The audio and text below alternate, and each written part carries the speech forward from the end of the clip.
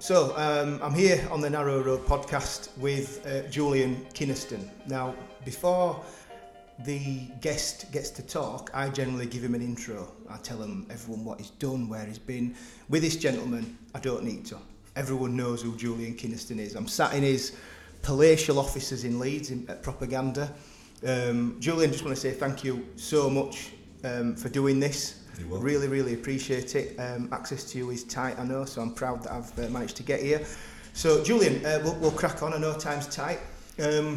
What was young Julian like? I guess I always think about young Julian appearing at about 13. I'm not saying it was a blur prior to that, but I suppose nothing. The only thing significant that would have happened prior to that was due to my dad moving jobs in the fire service. Right. We moved from Netherton, where I was born, where my grandparents lived. We moved to Murfield. All right. And then when I was 8, we then moved to Denbydale. It's interesting now, isn't it? We're at a time when men are encouraged to open up and be candid with problems and things, and certainly I've got no problem saying, and that qualifies why I've no problem saying it in a bit, but I've got no problem saying that any kids at that age who move schools get bullied. Yeah. I mean, it's just part of the course, isn't it? Yeah. So I remember my Murfield experience, school-wise, not being a great one. Yeah. I didn't get to be dragged to school on the first day. Yeah. What age was this? I guess as young as I could have been at school. Right. I don't know. Yeah. Let's 5, just say 6 5 or 6. Yeah. If you know Murfield, which I think you do, there's that huge bridge at the lower Optimum. Yeah. One of my vivid memories, which still impacts me to this day, is it was the water level was incredibly high. Yeah.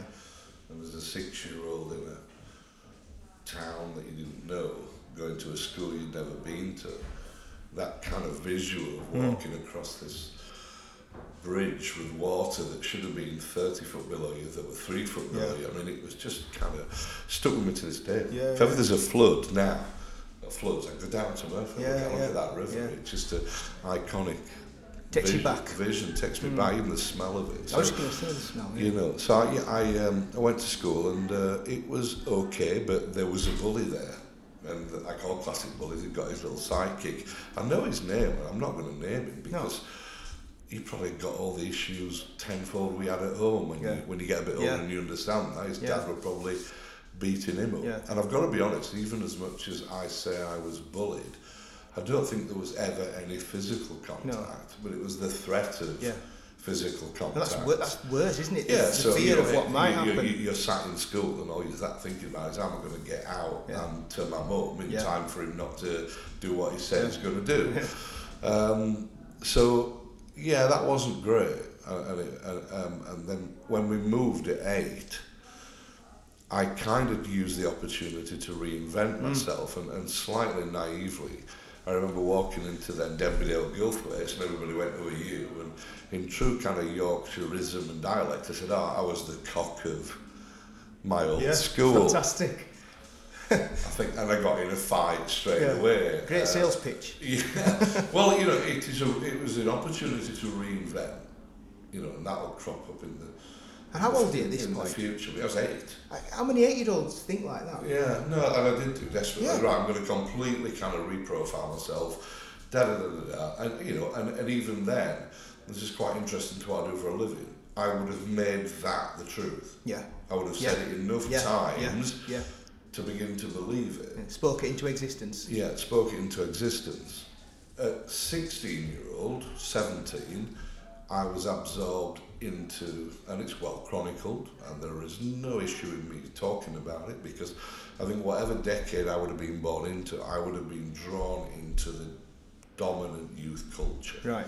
I'd have been a mod, I'd have been a teddy boy, but for me, it was the age of the football casual. Right, yeah. And, I'm talking about a specific situation when...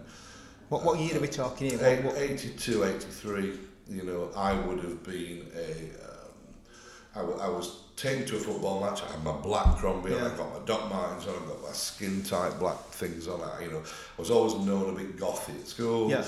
I went into this football match and I was actually, I got drawn in with some Leeds guys to go and watch Leeds at Barnsley. Right. This is funny because if anybody listening knows now, I'm a Barnsley fan, which is another story. How old are you then here at this point? This must be 15, 16. But this is kind of the culmination of my reinvention. Yeah. When, go back into my past, I'm a bullied kid like many are. 15, 16, all of a sudden now I am in a place where I have just witnessed, and I can remember the moment now we sat and I said to my friend who took me to the match, who are those guys over there? Because in those days clothing was only ever black or brown or beige. Yeah. And it was. You go back to that era, there were no, and there's this pocket of 50 youths that are wearing sky blue, yellow, pink, and to me they're just like the softest looking set of pansies you've ever seen. And he went, nah, shit, that's the Leeds United kind of service crew. Yeah.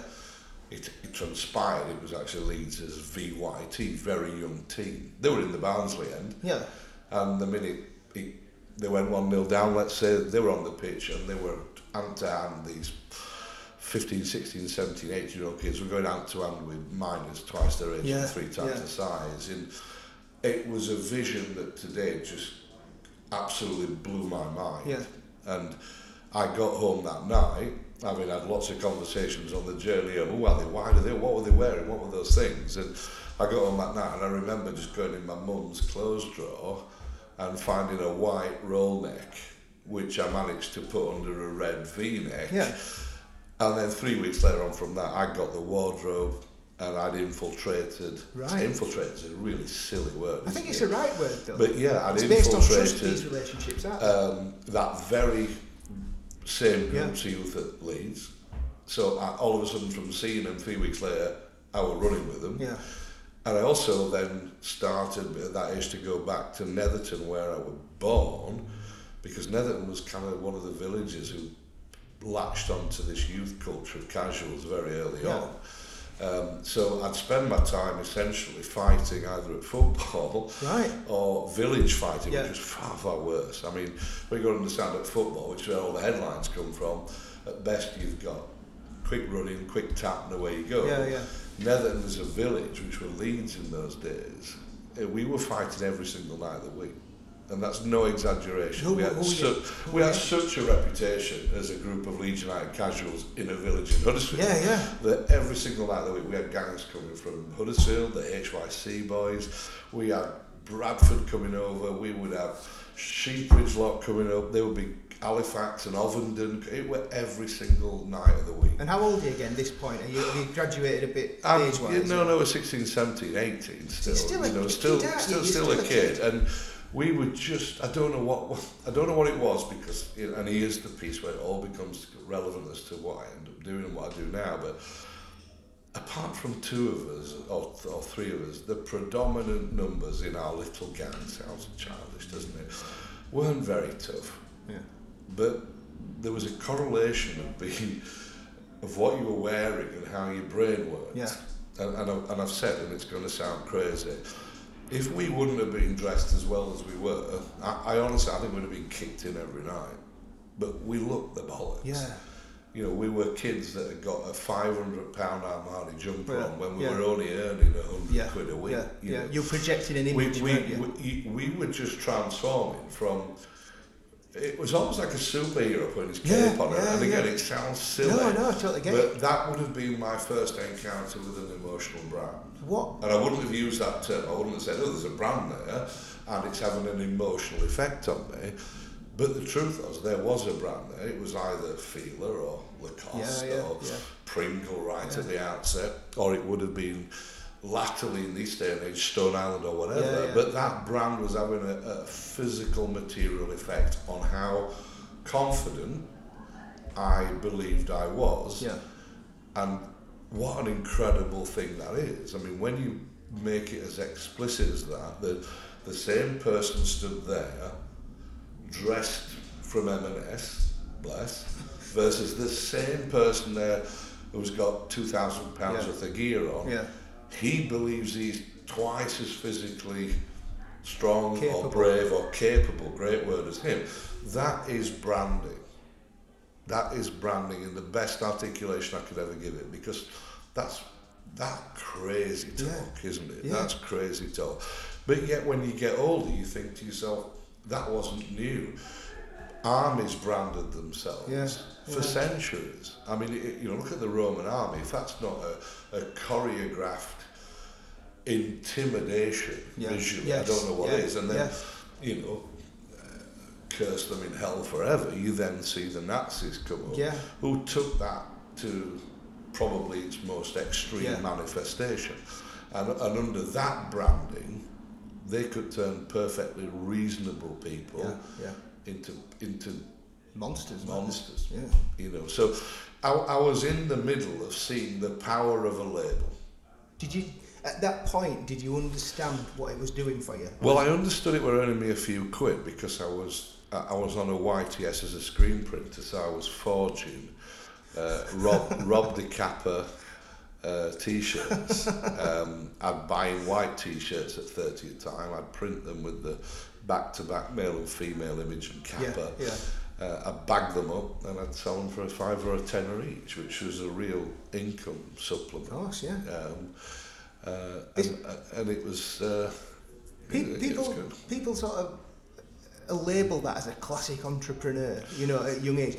Were you that person, do you think? I was the person who I was always skin, first and foremost. I mean, I went on the YTS, the Thatcher Youth.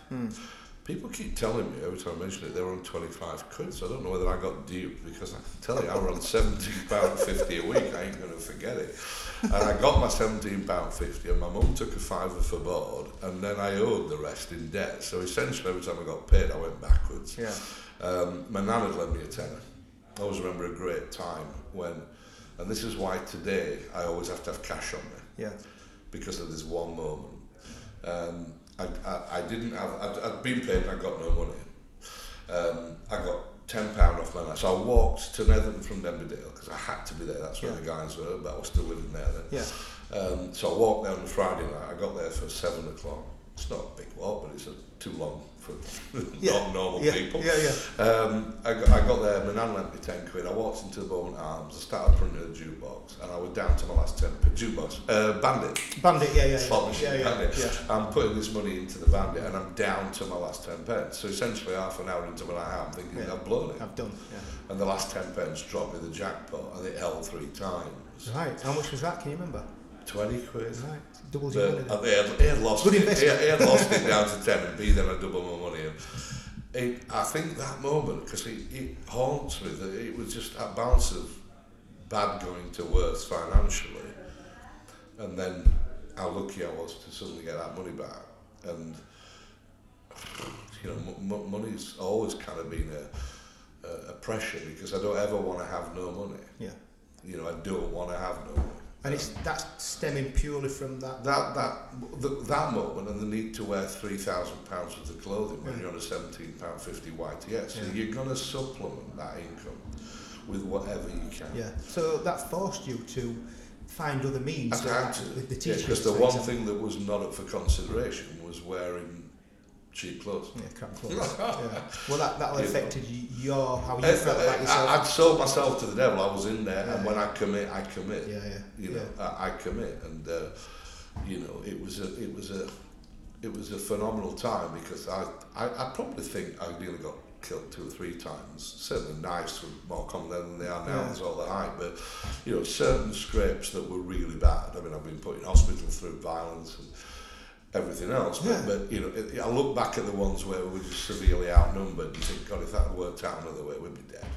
What are you thinking is it adrenaline it's an addiction? It's an addiction, it's adrenaline, it's camaraderie, it is something that I'm afraid mankind has had from year dot. And of late, this island that we're in, right up until the emergence of MTV, the biggest export we had in this island was youth culture. We triggered every youth culture there was. You know, I mean, imagine, you know, looking at this island and looking at what the mods did, or what the punks did. I mean, the world just sat looking. It led the way, didn't it? Just sat looking at England and said, just tell us what to do next. So we must never underestimate the tangible nature of those cultures. Yeah.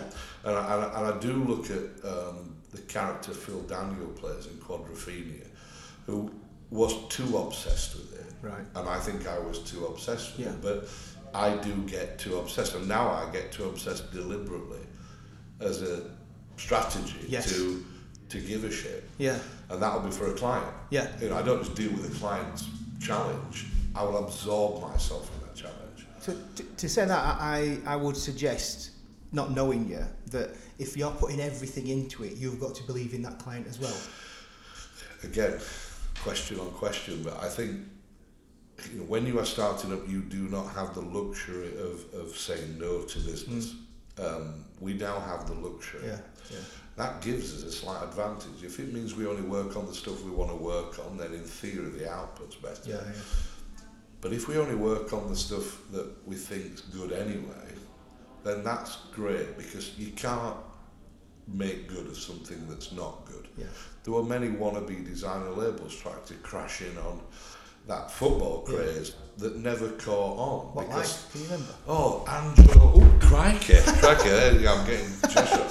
There was one called Angelo Santini. Angelo Santini. And I think you'll have heard it. And it did its launch, it marketed itself well, and it got in all the stores, and no one bought it. Because essentially, whatever, the spark wasn't there, the backstory were there. I think looking at it, it brought nothing new. It was just a plagiarism of everything else. Yes. And it underestimated how intelligent the buyers were. Because the buyers weren't, we were buying stuff that we were seeing on Miami Vice.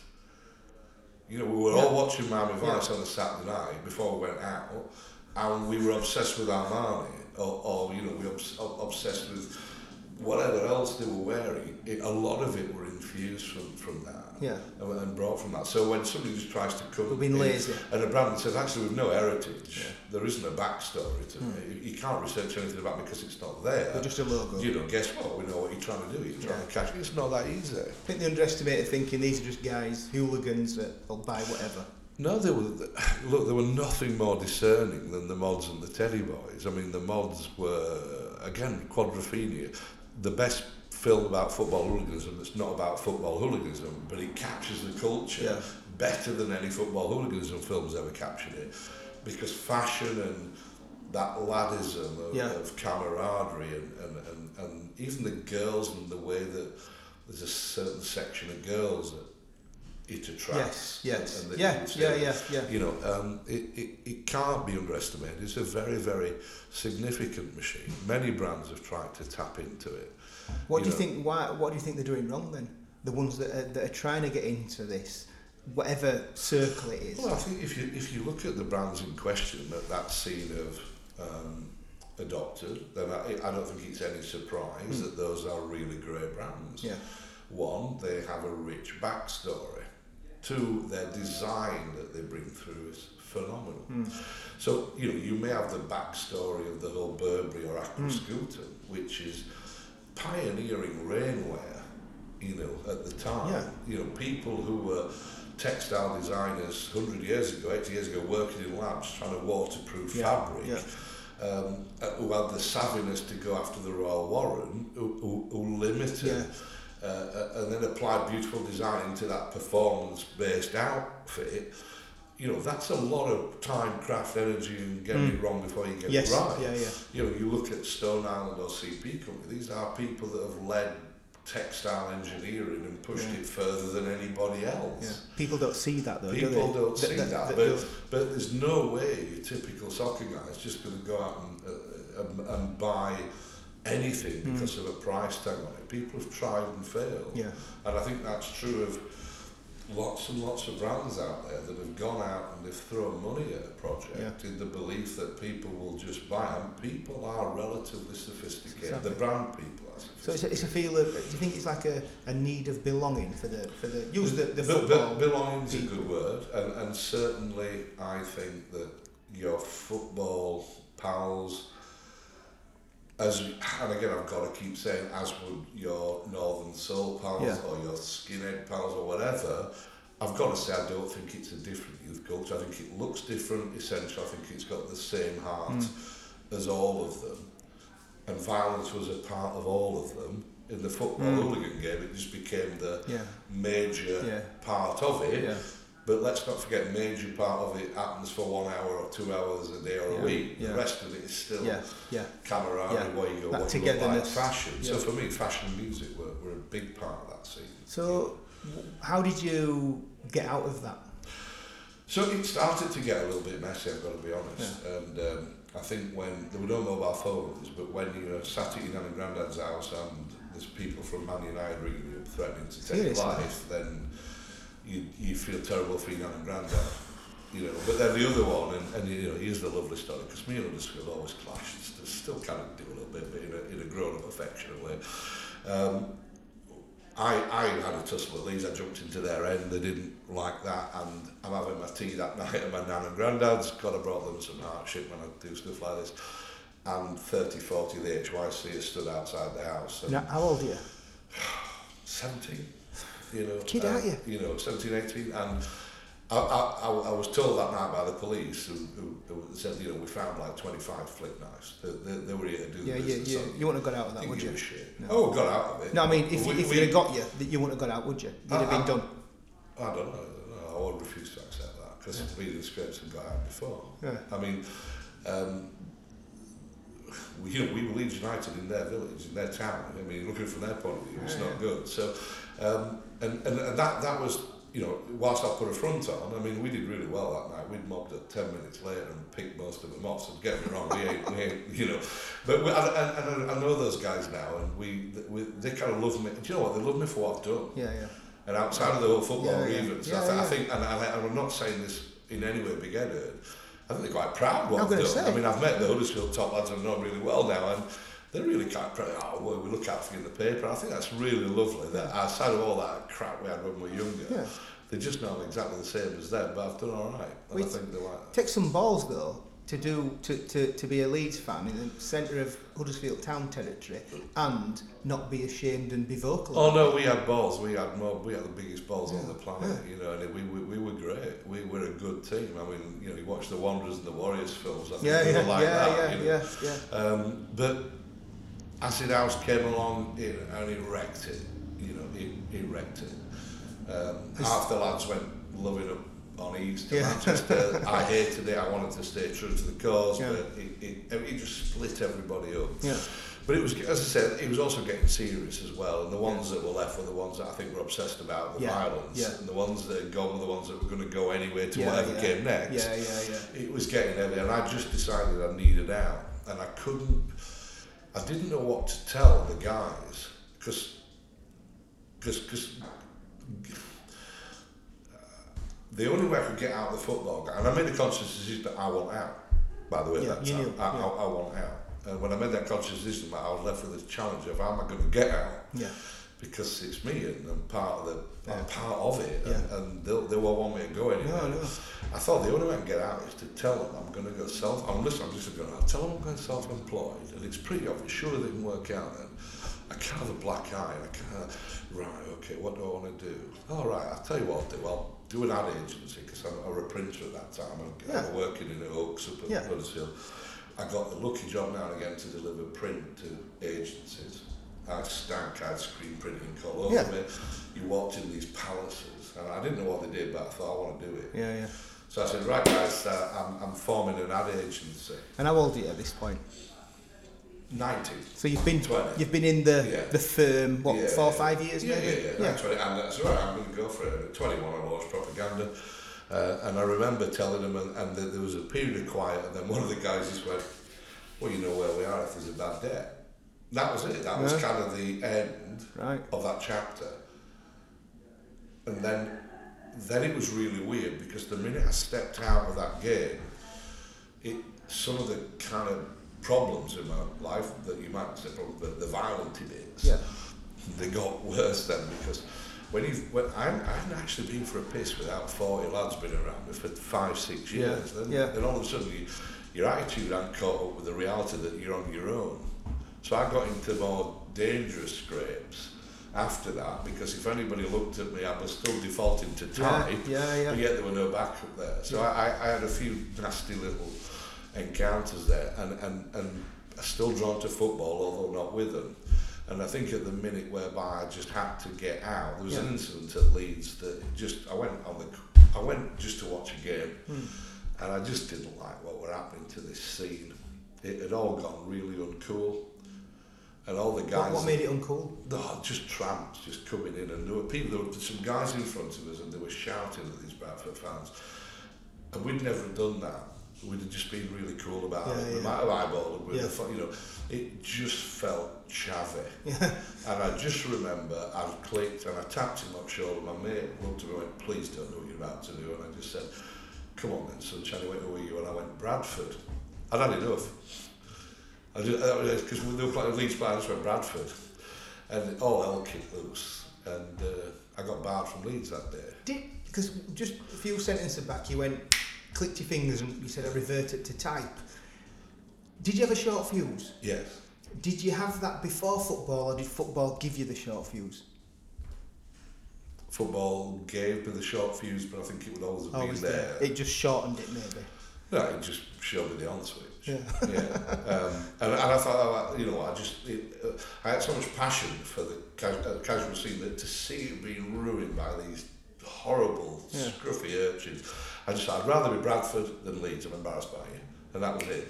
And it was a hell of it. I think the TV cameras panned off onto it that bad on that match. And what happened to you? I just got a bit of a pag, and gave a bigger one back, and then out arrested, banned for life. Because what's stuck with me as you've been talking is a while back I said, you wouldn't have got out of that, and you went, well, yeah, I would. I'd have got out of bigger scrapes, and that to me is your mindset as a person, like maybe a business. We'll do it. We can do it. And it is a mindset. I mean, when people think they're at the final door, there are 50 doors. When you're at the very end, you run out of ideas. Ring me, I'll come up with 6 more. Don't worry about it. I am a man in a crisis. I have grown a reputation as a non-executive director at going into situations where those businesses are back against the wall, believing they're terminal, and the banks have said, "Well, you talk to Julie. Julie's good at these situations," and I love a fight. Yeah. Is that when you're at your best then? I'm at my best either in two things: when the company is a death's door, or the brand, or when they're a glass ceiling and they don't know how to grow anymore. Yeah. Either way, the characteristics of those two places are very, very similar. Yeah. So that's when I think we're good. That's the kind of brief style that we're looking for. Right. And when you hire propaganda, you hire an army of branding hooligans. I mean, that's the kind of thing you're bringing a mob on side. Yeah. And even the icon of this firm is Versus. Yeah. We will go up against anything that is in your way. That's what we do. That's the team that we've got here. So, I've got a feeling that the young Julian is just completely and utterly as everywhere in this company. Yeah, although young Julian has hired some very intellectual, well-qualified, well-educated, brilliant brains who will appreciate young Julian, but they're different animals as well. Yeah. We're in an age where you could blag it in this industry when I started it. Yeah. And you could blag it because there were clients out there who just didn't have the money to do it right. But they still needed something. Yeah. So I think it was almost an unspoken thing of, look, you're not very good, but you're telling me you're good. I'll believe that, but I'm going to pay you peanuts. Yeah. And there's an awful lot of that goes on, but it's kind of how you cut your teeth in this business. And I don't look back at it and go, crikey, we were doing work that wasn't very good and charging for it. I think, no, we were doing work to the best of our ability with people who weren't paying enough to have it done any better. Yeah. And once you cut your teeth on that, you can get better. There are several levels of that, and we are at the top of our game. Yeah, there's no doubt about that. But what that does say is being at the top of your game sometimes allows you to say to a client, you've not got enough money to do what you want to do. You can, when you're up there, you can pick and choose. Yeah. We can outthink the competition. We don't always have to outspend them, but you've got to have some money there. It's pointless. There was that word viral cropped up, wasn't it, 8 years ago? Yeah, and the amount of clients that translated that into, I just want something that will cost nothing, but will sell a million things. And can you go viral with this? And it's like, preposterous idea. So I think that there is a balance, and it's a very northernism, and that balance is you need some money, but you don't need what you need in London, because we know how to get the best out of that money. We'll trade that really well. Yeah. And we will put ideas in that are huge, And so I remember you mentioned in one recent interview about Lancashire Dairy's contract. Yeah. We're going to skip forward, and I'll go back to the start of propaganda. But is that when you said about cutting your teeth? Lancashire Dairy, we felt out of our depth. Yeah. Really out of our depth. Even the language that they were talking at it from, I think one of the directors had clearly swallowed the marketing handbook, and we just didn't understand research methodology, or they wanted focus groups based on we were out of our depth. We were just we were saying, lots and lots of businesses in this game will start and say we're a marketing business or we're an agency. What they really are they used to be designers. In this day and age, they're probably web designers. Marketing is there's not many marketeers about. That was always the bit that I've sold this place on, that most agencies will say that they have a marketing edge to them. But yet when you say, right, just do me a favour then, can you ask your marketeers to stand up? All of a sudden the designer will stand up and the copywriter will stand up. And I go, no, you're a copywriter. You're like, where's the marketeers? And there really are no marketeers. I think the bit that's made us very different here is that we've got people here who do nothing all day other than absorb themselves in the pricing of the product, the originality of the product, the new product development pipeline, the interaction with the customer, all of these things. They go deep. Tangible. They're deep. They're at the nub of it. And sometimes you've got to go deep. So for the uninitiated, because there'll be, I'm sure, people that run branding, design, marketing agencies listening to this, and what you're brilliant at, Julian, is painting pictures. So as you're speaking, I'm seeing these things in my head, and I can see these people standing up that, as you say, aren't marketeers. What define a marketeer? Okay, I think a marketeer's job, I'll say it in the simplest way. I think it's to arrive at a proposition for a client, and a proposition is something that you might never see written down. You may never even hear about it, but that proposition will be the reason ultimately that you buy it. And the example that we give here, and it's an example that we are unapologetic about repeating, is a kind of 9/10 true story about Bernard Matthews, the old turkey farmer. And the story goes that Bernard Matthews one night sits bolt upright in bed, and he has a vision. All he's ever done as a business is wrap turkeys in clear cling film and stick them in the freezer at Asda. Is this a true story that you give? We've looked back and we would say it's 95% true. Yeah. I obviously wasn't in bed with him at the time, so I can't vouch. I'm adding theatre for Christ. So he sits up both right in bed, and he has a vision in his mind. He sees the Bernard Matthews turkey rasher. Okay, you can picture. I know what you mean. He's so excited about this. He goes and he spends, and lots of companies do this, and it was the downfall of textiles. I'll spend £10 million on the machine to make it. Done no research. Yeah. But I'll bypass my marketing team because I know best, and I'll bypass any customer research because of course they're going to want it. Yeah. And actually I'll invest little to nothing in anything other than my own confidence. And sure as hell, a year after his idea, his sales team's knocked on the door of the multiples, so Asda, Tesco, so on and so forth. And they got them to buy in depth the Bernard Matthews turkey rasher. And a week later, they filled landfill with it because nobody bought it. Right. At that point there, he did what lots of clients do. He bollocked his marketing team. He never asked. And, swined his... assigned blame. Assigned blame his FD for approving the CapEx, but he took it to a company that was like the one I built. It was a London agency. They were called the Lintas. don't think they're about now. I'm not bothered if they are. But Lollintas did the kind of marketing piece on it that we do.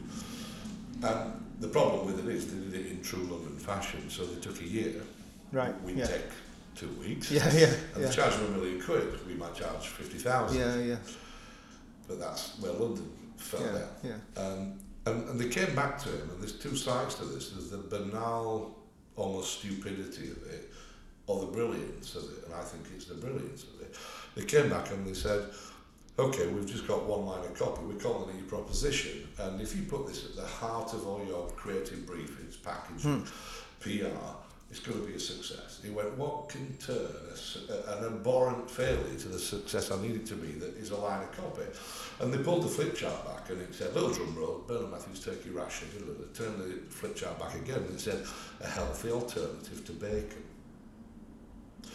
Now, once you understand that, you now understand how to market it. You understand who's buying it.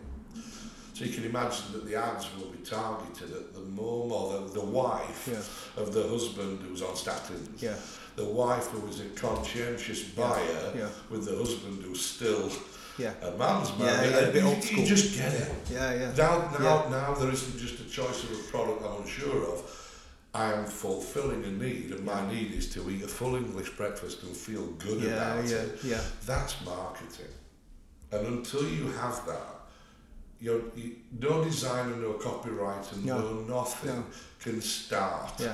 Because you have to start from the proposition. So that's step one for you guys. It's step one, and it's the singular biggest step in the world. But if I told you that most work going on in Leeds today is either void of a proposition or as non-marketeers trying to create propositions because they've heard me talk about it for 10 years, you can't learn style from a book.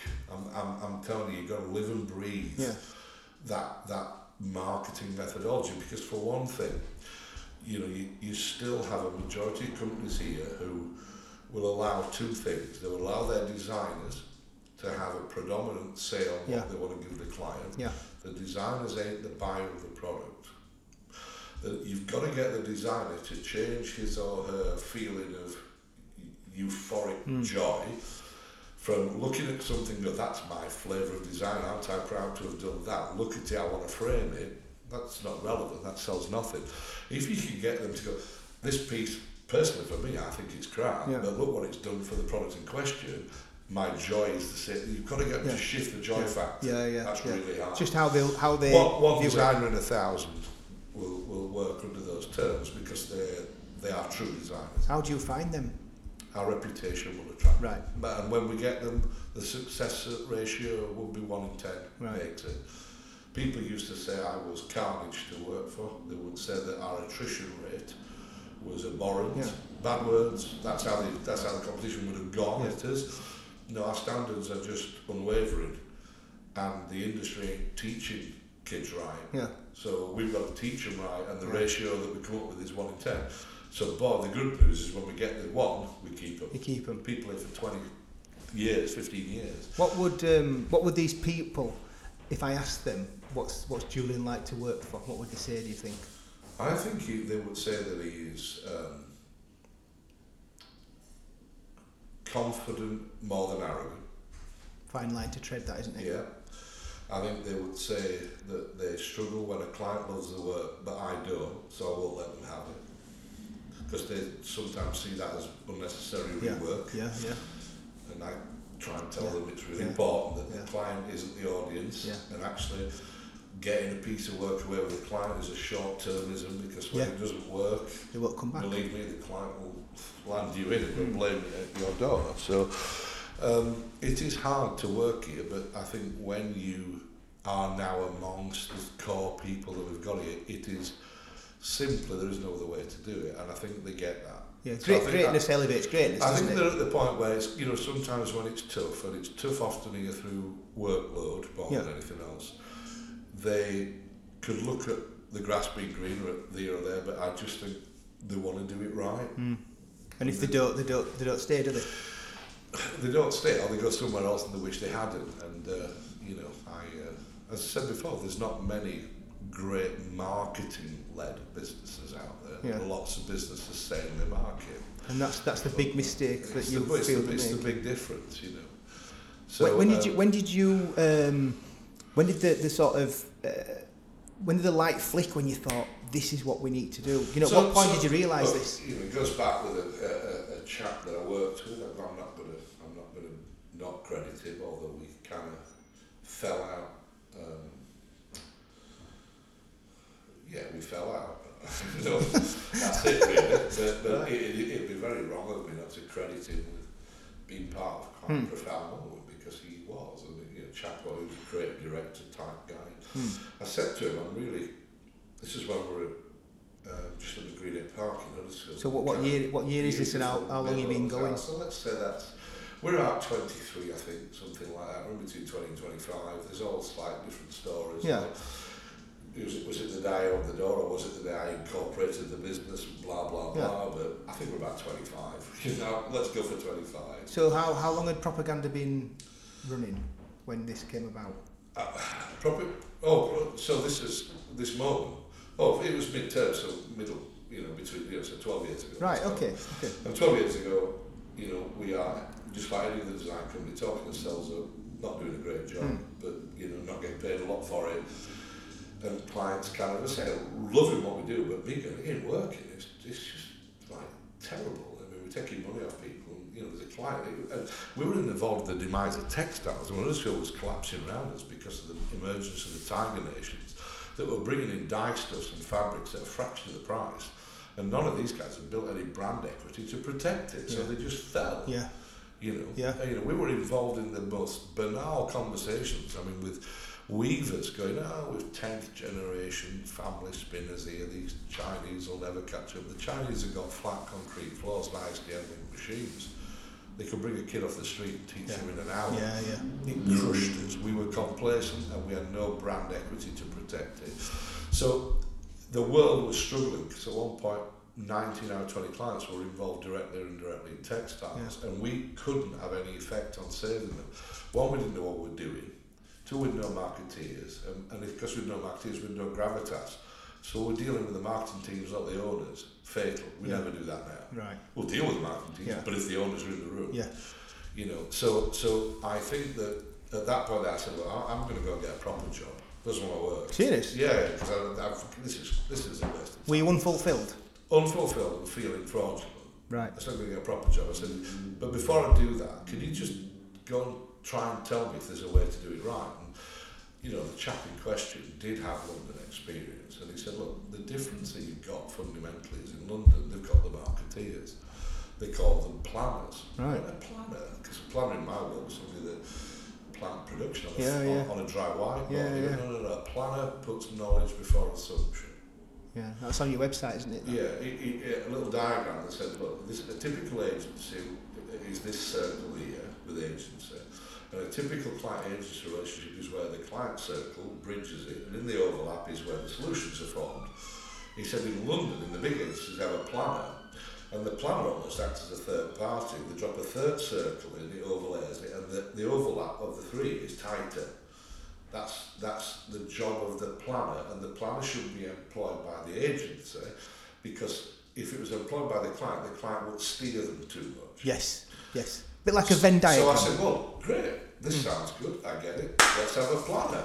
He said, they're £100,000+. He said, they work in London, I don't think there's more than 6 in the country, but this is where I can. I said, I'll have one back, I'll get one back. This is you again. This is me again, I'll get one back. I'll do it, it'll work. My advice is, well, you need 3 years then, because you've 38 staff, the payroll of X, and your highest person is 30 grand, Julian, that ain't you, because I want to pay you something more than me. I wasn't stupid. I said, right, I'll do it in 2 months. And I bought a planner, 110, I think, and I brought some people up to serve him. I moved the business from 38 staff to 8 staff in about 3 months. Payroll went up 38, that was the synchronicity of the numbers, and we never looked back. How did you fund that? I was beyond overdraft. I was literally, the bank was at the end of the line saying, if you write a cheque, we want clearance, and we want to see every receipt that comes in. Was this like a last throw of the dice then? Last throw of the dice, it's an old... It was just the right thing to do, and it had to be done at any cost. And cost ain't a 2-year transition. Cost was I want it, and I want it tomorrow. Yeah. And that's when I go back. Is that you all over? I'm outnumbered, I'm outbeaten, the odds are against us, great, bring it on, I'm best in that place. Yeah, back to the wall. I guess I just went back into that space, and I could do anything. I could attract the right person, I could hold the nerve of the other 7 that were staying, I could ask the creditors for credit, I could ask the debtors to pay me quicker, I could do all of those things because I was in that space. Where did that come from then? You feel you The football? Yeah, that's crazy that. Yeah, because there was no business end to my family, bless them. No. There were no business people in it. So it absolutely came from that environment of kind of terrace entrepreneur. So like the camaraderie that you had in your football days, have you tried to have you brought that into your companies? I talk about it to them in great length, because they have to understand that however you bottle passion, brands have to bottle passion. They have to do, or the great ones do. The great ones will take you beyond the kind of superficial into the emotional aspect of that brand. What brands do you look up to? Do you think they've nailed it? You're asking a really hard question there. And I'm going to throw very vague examples at you, but there used to be a record, it's still going, but I don't like it now. Yeah. There used to be a record label called 4AD that used to search for incredibly ethereal music like the Cocteau Twins or bands like that, and I used to adore what they did. I think Stone Island, if you understand its design heritage and the fact that it's survived, because any fashion is only fashion because it changes. Fashion comes and goes, straight jeans, flared jeans, so the true fashion brands have an ability to transcend almost the season's look. And Stone Island, for many football kids, was incredible. It was the pinnacle of those brands. But you've done that with propaganda, haven't you? Yeah, so listen, I put my money where my mouth is, and I don't like to bring a client and ask them to part ways with £500,000, and then when they're smart, and it is a smart question, when they go, just where do you spend your branding money? I don't like to shuffle my feet and waffle.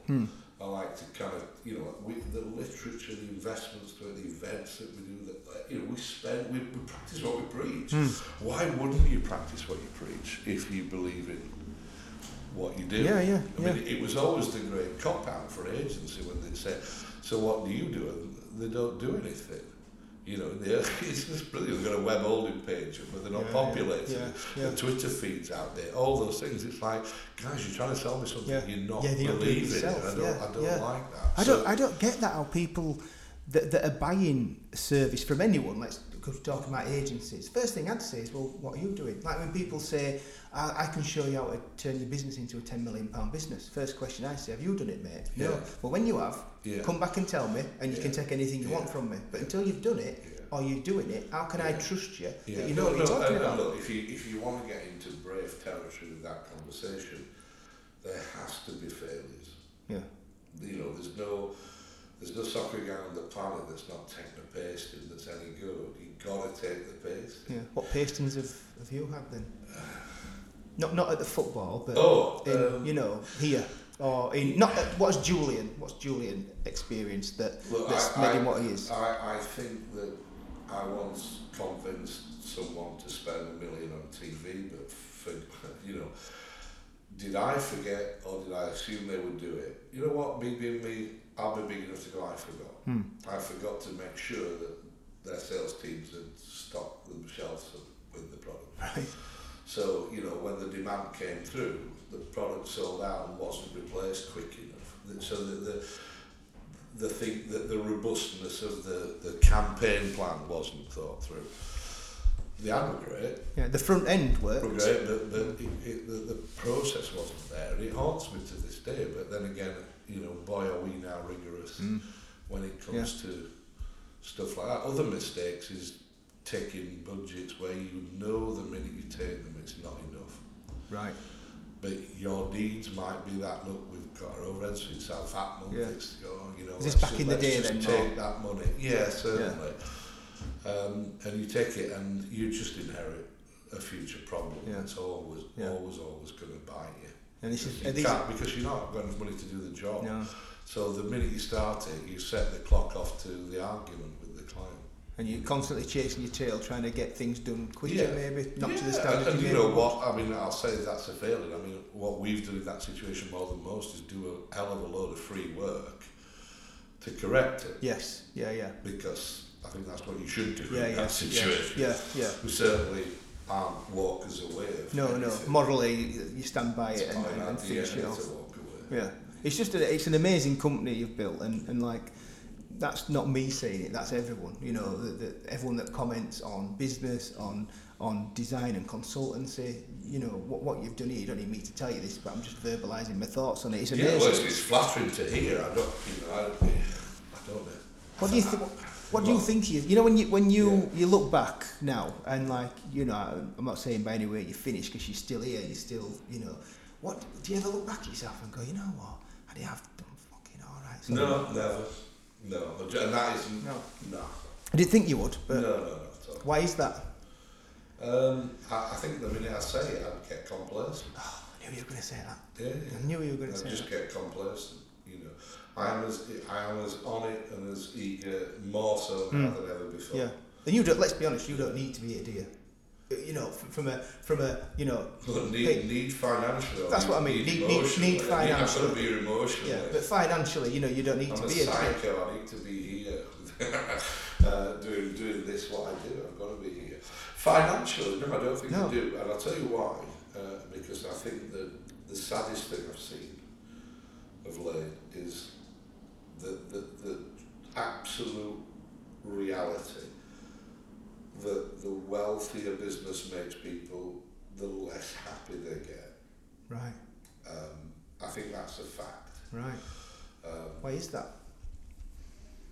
The people that judge success by having £1 more tomorrow than they have today, and it becomes over time an obsession. Yeah. And then eventually, if you think about it, there can be no satisfaction because you can't ever stop to enjoy life. It's an infinite chase, isn't it? It's an infinite chase, and you know, with a client recently, ex-client who took his own life, an extremely wealthy man, but you know, mental issues. I'm sure his family won't mind me saying that. It really shook all of us because if there's one guy that were in a position to kind of enjoy the rest of his life without doing anything, he was one of them, and he couldn't. I guess he couldn't leave the game. You know, so for me, I don't ever have any time going, can I do all? I am so uninterested in that. Do you ever doubt yourself? All the time. Yeah, all the time. What about just what doubts does Julian Kynaston have? Well, because Julian, you know, he said some lovely things about me. I'm thinking, you know, that's the guy who was an ex-freaking idiot when he was a kid. You know, it might sound plausible if I gave you a load of credibility of Oxford, Cambridge, and the like, but you know, and marketing schools and academia, and I've got none of that. No. I've learned on the job. Yeah, that's the best way the only way to learn.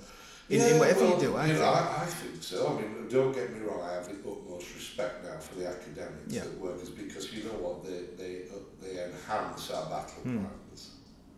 You know, their reputation makes us more fierce. I think I heard a great quote from competition once. This was before we stopped pitching. I can't stand pitching. What?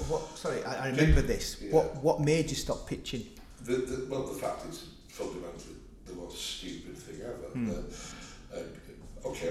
So a pitch, for people that don't know, is where a client will say, I want to choose an agent, say, we'll have this pitch, and we're going to give them a challenge, and they're going to come in and they're going to pitch their ideas, and we'll see you back in a fortnight. So our process, true marketing process, our shortest process for telling you anything worth listening to is 3 months. Right. Prior to that, it's knowledge before, it's assumption before knowledge. So to think that a client wants to choose his agency on a 2-week formed view, we haven't got a process fast enough to give a view worth listening to. And secondly, often in that situation, the agency that will throw the most at it is the agency that's got no work on. Yeah. That's really, there's so they've got more time, haven't they, to spend on it? Well, they've got more time because they've got no work. So the question I'd be asking is why they've got no work. Yeah. But there's another one, and it really is quite simple. If a client cannot choose an agency on that agency's track record, I don't want to work with that. Yeah. Dumbo. If you cannot instruct an audit of what's good in the age world by what have they done and meeting them and having chemistry. So if all you really want is to have smoke blown, taken out for lunch and slavishly sit in command of us all coming through and kowtowing to you with our unproven ideas, so you can buy the pretty picture, which might not work. Go to someone else because it's the best shit filter in the world. Is telling somebody you don't pitch. I've always thought as well, when these companies are creating these pictures, it's costing them all that money to get that pitch together just to go and see. But the thing is, and this is what's out for, if you come from this industry, they'll love the pitch. Yeah. The high of winning it is unquestionably great, and I'm not going to deny that. The cost of losing it is unquestionably terminal sometimes, but it's nothing to do with that. It's who's to say the client's bought what he should have bought or she should have bought. The chance of that happening is probably low. But the people who are instructing pitches are these marketing director types. They often are the only director not on board. They're the most transient director. They stay 2 years, fail and get sacked. And yet we didn't just say no to pitching, we just said, in a way, we deal with the owners. We will deal with the owners of the brand. We set in the relationship and it's like everyone says what a client demands, but your demands as well. Our brand strategy will probably last 5, 6, 7 directors in the marketing world, so I think the owners ought to be liaising with us directly. And that's part of your... It's our terms of engagement, but you need them, or else all we would do is, if we didn't have that now, we were a typical agency. I'll tell you what will be happening today. Half the agents will be working on pitches to win clients for tomorrow, and the people paying for that time will be the clients that are getting underserviced today. This is why agencies get it, lose it, get it, lose it, get it, lose it, get it, lose it. We keep it. And it's a dark day when we lose a client. And we do lose clients, but the main reason has been that they get bought out because we go to the VCs, the banks, somebody wants to buy them, and that's when they tend to leave us, when we've done our ultimate job. So you're a victim of success. Victim of success, and it does my policy, Yeah, brilliant. Well, I'm conscious that with the time is limited. I could literally sit here all afternoon and listen to you, Julian. There's stuff I'd love to have covered, but we've not had time. I just thank you so much. Oh, you're welcome.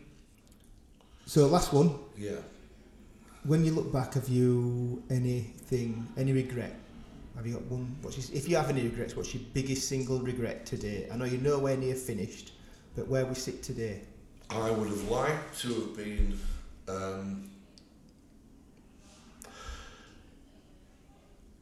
I am vehemently anti-hunt.